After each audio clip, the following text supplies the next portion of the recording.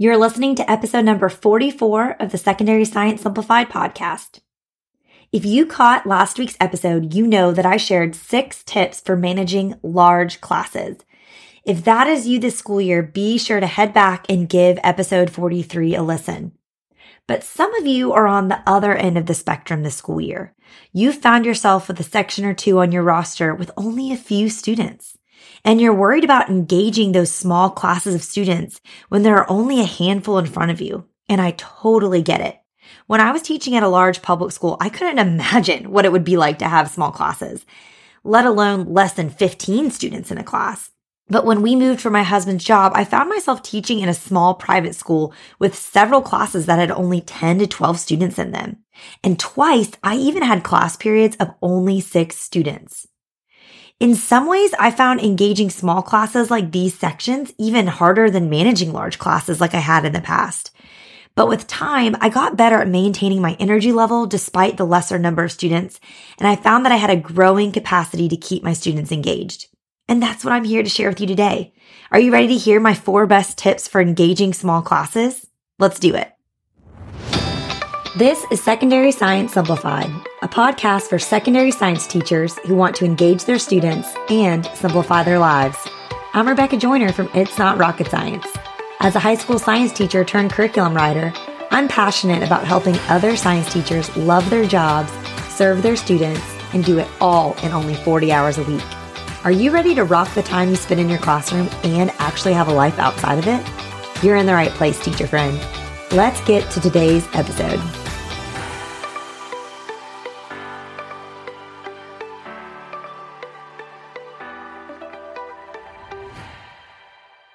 So if you found yourself this school year with classes of 10 or less students, these tips are for you today. So first, I want to encourage you to lighten up. And I say this with all of the love and the camaraderie in the world, but seriously, lighten up this year. I personally have never been known to be chill in any sense of the word. I like to say that I run at a higher frequency and intensity than the average person. And after years of teaching classes with too many students in them, I had become conditioned to run such a tight ship in order to keep my classes functioning at such a number of students. But this was not how I needed to be in my classes with only 6 students or 10. I had the freedom to lighten up and be more casual with them. And this was because I could spend way less of my own energy managing and was able to save way more time with them in the transitions. Just due to lesser amounts of bodies moving around my classroom, transitions between activities and instructional resources just happened a lot faster. And this gave me the ability to be a little bit more chill than I normally am. Because again, when you have large classes, you're spending a lot of energy corralling all of the people and getting them to move from one thing to the next. And you don't have to do that with these smaller classes. So if you are more high strung like I am, I urge you to consider taking a few deep breaths and letting the reins go a little bit in your smaller classes. Doing this will allow you to engage those small classes much better because it's going to create a different kind of atmosphere, an atmosphere that really, really fosters relationship building and question asking. And I'm not saying you can't do both of those things with large classes. I'm just speaking from my own experience where I have a harder time doing that in my large classes of 25, 30 plus students. I can do this much easier in smaller classes. And this is a huge perk of having those tiny classes. Even I know some of you are teaching AP and you have like 2 or 4 students in your AP bio class this year. This is a perk. Really capitalize on the opportunity to build those relationships and get them comfortable asking questions. When you have these small classes, you have an increased capacity to care for students on an individual level because there's so many less of them. So take advantage of that.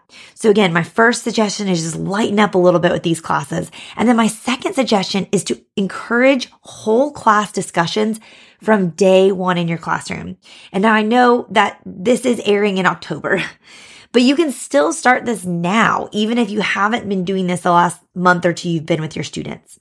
I really believe that discussion is the easiest free engagement tool ever. Use your small class size to let students ask anything and everything. This will engage them so much in your content to know that you've created a culture where they can comfortably ask those seemingly off-topic questions and get the answers that they desire. And I have more tips on engaging students with the discussions, and I'll link a blog post in the show notes about that. But I just really, really want to encourage you to do this. And also, just FYI, if you get too good at this, then you may find that your smaller classes get more off task than your larger classes. But that's okay. Just be sure to rein it in when you need to rein it in. And if there's a question you aren't able to answer due to a time constraint, just write it down and tell them you'll get to it next time, or you'll answer it quickly at the start of the next class. I've officially given you my warning that this is a potential side effect of engaging in discussions too well, but I still think it's worth it to do, especially in these small classes. Truly don't worry as much about them getting off task, because again, you will naturally find you have way more time to get through things with your smaller classes because you just have less students to get through these things with. And so you have a little bit more freedom in terms of time to get off task, if you will. So again, don't worry about that too much. I think encouraging the discussion, encouraging the culture that cultivates students asking questions is so important with these small class sizes and maximizing on the opportunity to do that. The other thing I want to encourage you to do, my third suggestion, is motivate your students with unique rewards. I know for me, oftentimes I can't utilize fun rewards just because I don't have the resources, the money, the time, or even the energy to give them to every student in my classes because I have too many students. But when you're teaching smaller classes, you can often incorporate more fun rewards simply because you only have to offer them to less people. I loved engaging my small classes this way and motivating them in this way. When I taught AP Biology, I had them first period, and we had a very strict no food or drink in lab policy as a department. But because I only had 6 AP students at one time, one of the rewards I would offer was coffee and breakfast Fridays. So we often spent a good chunk of our Friday class period going over an FRQ. I like to do FRQ Fridays because I love alliteration. And this was a great time for them to be able to safely eat and clean up after themselves. And I could offer this comfortably because there were so few of them. And I would motivate them by saying, okay, if everyone does the required reading this week, or if no one's late, because it was first period and it was seniors and juniors, and so a lot of them were rolling in late to school. But I'd say, hey, if we're all on time this week, Friday, you get to bring in your coffee and breakfast. And that was such a simple reward that required very little effort on my part other than helping them clean up after. And they loved it so much. Another time I had a really small section of biology and I had them at the end of the day. So it was even worse when students were leaving early for, volleyball tournaments or away football games, and they played in the band or they cheered or they were on the team. Like sometimes I was decimated down to just like a handful of students. So that was hard having them at the end of the day. But one way that I motivated those biology students was I told them we could do dissections at the end of each semester if they had no missing work. Now, this would be a borderline impossible standard for a larger class. Like it's just unlikely that a class of 15, 20, 25, 30 students would ever be able to not have a single missing assignment. But if you have a smaller class of just a few students, they can do this. They can all stack hands on not having any missing work. Because again, most likely you're reclaiming some class time that you don't have in your larger sections because they're going to do things quicker as a smaller group. So that's going to build in more time to get in all of their assignments during class. So there's no reason that they should have any missing assignments. So I encourage you to consider that, or, some other standard. It doesn't have to be no missing work.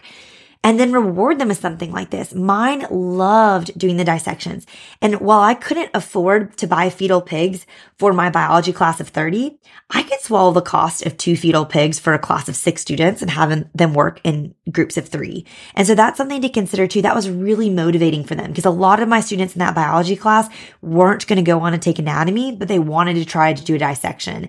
And so that was a fun way to motivate them as well. So I want you to consider how you could utilize unique rewards like these to motivate and engage your tiny classes, because it's a lot easier to provide these kinds of rewards for a smaller group of people.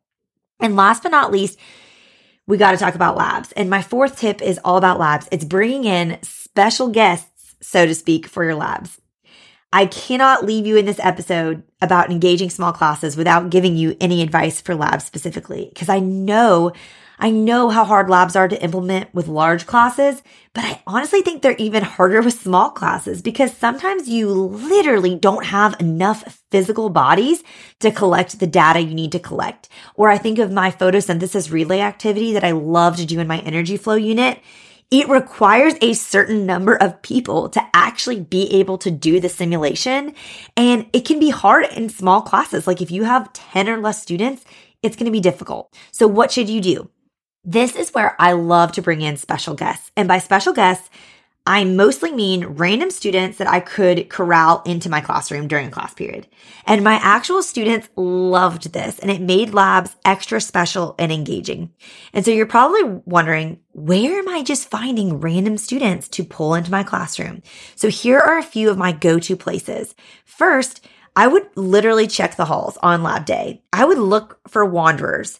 If they're trying to stall going back to their class, then the least they can do is help me with my class. And they can come in for 5 minutes and help us do some data collection. I'd also check the bathrooms. Oftentimes I could find a group of girls in, the large stall on Snapchat looking at stories on their contraband phones. And I would make a deal with them. Instead of sending you to the office to turn in your phone, I need your warm bodies in my classroom for 10 minutes to help me collect this data. And then you can go back to whatever class you're skipping right now. And that, again, you might be like, how could I ever keep students from the class they're supposed to be in? Both of those were things I did when I taught at a private school. So things were like a lot looser in terms of like discipline. And a lot of those students, they were like skipping an elective class or, something like study hall. And so I would just pull them in as I needed them and then send them back where they needed to go. Now, when I was at public school, my best place to find my special guest was ISS. So I don't know if your school has this, but ISS is an in-school suspension. And this is done differently at a lot of schools. But the way it was done in my public school is there was an ISS room and there was an ISS supervisor. He was the baseball coach. And then his day job was supervising ISS. But basically students would get sent there if, they were extremely disruptive in a class and a teacher had to remove them from their class, or a student would get sent there if they were out of dress code until a parent could bring them appropriate dress code. There were a lot of various reasons that a student might end up in ISS. And so I went to the ISS supervisor and I went to my admin and I was like, hey, my fourth period, I only have 10 students and sometimes I need more to do labs. Can I come in here every once in a while during fourth period and see who you've got in here and just pull some out to do work with me and then they can come back? And at first, my admin really didn't want to do this because they were like, this is a punishment for them to be in ISS. We don't want them going in your class and having fun. But I was able to eventually convince them because I was like, listen, a lot of these kids are sitting in ISS and they're literally sleeping on their desks. That's not much of a punishment. Some of them are taking naps that they probably desperately need. But I can use them and I'm not going to take them for an hour-long class period. I'm just going to take them for 15 minutes. And I wanted to be like, this is your fault that my class is so small because of the way that the class schedule is and not getting certain people in it. But I would obviously never say that to their face. But it ended up, we came up with this deal and it worked out so well. Because let's be real, it's not like I'm doing a lab every single day where I have to get these extra bodies. It was once a month where it's I really need extra bodies for this lab. And I would go and grab those students. They were our special guests. And then I would send them back to ISS or whatever it was that they needed to go. Another great place to grab some extra warm bodies for a lab is if your school has a TA program. And if it doesn't, y'all, start talking to your admin right now about getting one on the master plan for next year. And I'm going to link a blog post about teachers aid programs, but this is such a game changer for teachers. And it's a free way that your admin can majorly help you and, provide you some relief, especially if you have all these different preps. So essentially, I've never been in a school that didn't have some sort of teacher's aid program. So when I was in high school, we had one. I was a TA in high school. When I taught at public school, we had one. And when I taught at private school, we had one. So TAs are the best, but essentially students will have you as they will be your TA and it will be a class period for them. And depending on the amount that you require of them will determine if this is like a 1 credit hour elective or is it just like a 0 credit hour class that's almost treated like a study hall in terms of their transcript. But either way, it's a win for students because if it's a 1 credit hour class, they may have to do more written things to like reflect on their experience or something to earn that grade. And oftentimes for us, it was a pass fail. But then it's like a free grade on their transcript. But if it's a 0 credit hour course, it's still a win because they get this kind of break in their schedule, but then also they can put it on their resume that they were volunteering as a TA for a teacher because if they're getting 0 credit hours, they're not getting anything from it. So it counts as a volunteer opportunity for them. But we loved having TAs. It was a way that we created some more built-in flex time, especially for our students that were taking like 3 or 4 APs, that they could have this TA program and they could help teachers for part of class. And then often they were working on homework and things like that for the other part. But it helps so much with lab prep, lab cleanup, grading some things. Like there's just so much they can do for you. I could go on a tangent about this all day. I love TA programs. But if your school does have a TA program or is soon to have one because you're going to start one, make sure that every teacher has access to a master list of who has teachers' aides when. Okay, so this is something we like to do at my school. We like to know like, okay, who has a teacher's aide during first period? Who has one during second period? Who has one during third, etc. Because not every teacher had a TA. And if you did have a TA, it was only for 1 class period. It wasn't like you had one every class period. And sometimes there might be an emergency. Like, hey, this didn't get printed. I really need someone to run and print this to me. Oh, Dan, my next door neighbor teacher has a TA this period. I'm going to bop my head in there and be like, hey, can Carson go print this for me? And we always we're fine as teachers stacking hands on sharing our TAs in that way. Oftentimes we would use them first, but then they were like free to the department or free to everyone else in the hall. Who else needs help this class period? So if you have a TA program, have a master list. And then during those class periods that you only have 5 or 6 students or 10 students and you need more warm bodies, look at that master list and see who has TAs and reach out to them and say, hey, can you send me your TA, at 9 a.m. during second period, and I borrow them for 20 minutes and then I send them back to you just to help me with this lab. And this was really, really helpful, especially at a tiny school. And it was fun. Again, like my students loved having the guests in there. Honestly, the teachers' aides didn't mind at all. They had fun. And it was a really great opportunity to get more bodies for my labs, getting data, and to utilize students efficiently. Now, worst case scenario, if you're like, none of these ideas work for me, Rebecca, I'm not going to be able to find any of these bodies. We don't have a TA program. We don't have ISS. We don't have kids lollygagging in the hallways. Okay, I hear you. So worst case scenario, here are my suggestions. First, do the lab with them. You serve as an extra subject or as an extra student. I can't tell you how many times I did that. And the students were tickled when we drew popsicle sticks and they found out that Ms. Joyner was in their lab group. They were thrilled. And I would only be in their lab group for the beginning through data collection. And then I set them free. But do the lab with them. That can help. And then the other thing that I love doing is if I have other sections of a class, like if I have 3 sections of biology, I'm going to combine data from all those class periods together to give us more data to analyze. And so you can collect data that way. But I think the most important thing, if you have 4 students and you're doing a lab and you're only getting, a couple of trials through those 4 students, is have a thorough discussion every time you do a lab about error analysis and the importance of a large sample size. That yes, we got this data, but we only got 12 trials amongst the 4 of us because we each did 3. And how accurate is that? The statistical significance there, how can we really rely on this? Because that is such a tiny sample size, so it's not super reliable. So just make sure you take the time to do that error analysis if there's no other way to get in more bodies, to get in more trials for your labs. Okay, so to recap, the things I want you to do to engage your small classes, I want you to lighten up a little bit and really relax with this class. When you have these small classes, it's such a fun opportunity just to lighten up a little bit and just to enjoy them more and to enjoy the relationship building. And that in turn is going to engage your students. I also want to encourage you to do more discussions, make discussions and asking questions like an integral part of your classroom culture.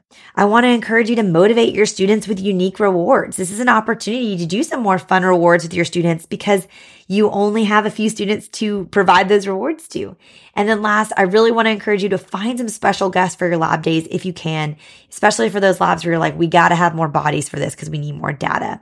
That'll be a fun way to engage your students and then also get the lab data that you need. I hope these assist you in engaging your small classes that you may have this school year. And if you have any others that you would add, shoot me a DM on Instagram and tell me. I love hearing from you, and I would love to reshare those suggestions on my stories for other teachers who are teaching small classes to see as well. Thank you for listening to today's episode. As always, you can find any links that I mentioned in the show notes at itsnotrocketscienceclassroom.com/episode 44. And I want to make sure you know that it is not too late to grab your free Halloween themed high school science resources. I made these last year. I've mentioned them on the last 2 episodes that we've had, but essentially I created a fun high school science Halloween themed activity for 4 major content areas. One for biology, one for chemistry, one for physics, and one for anatomy.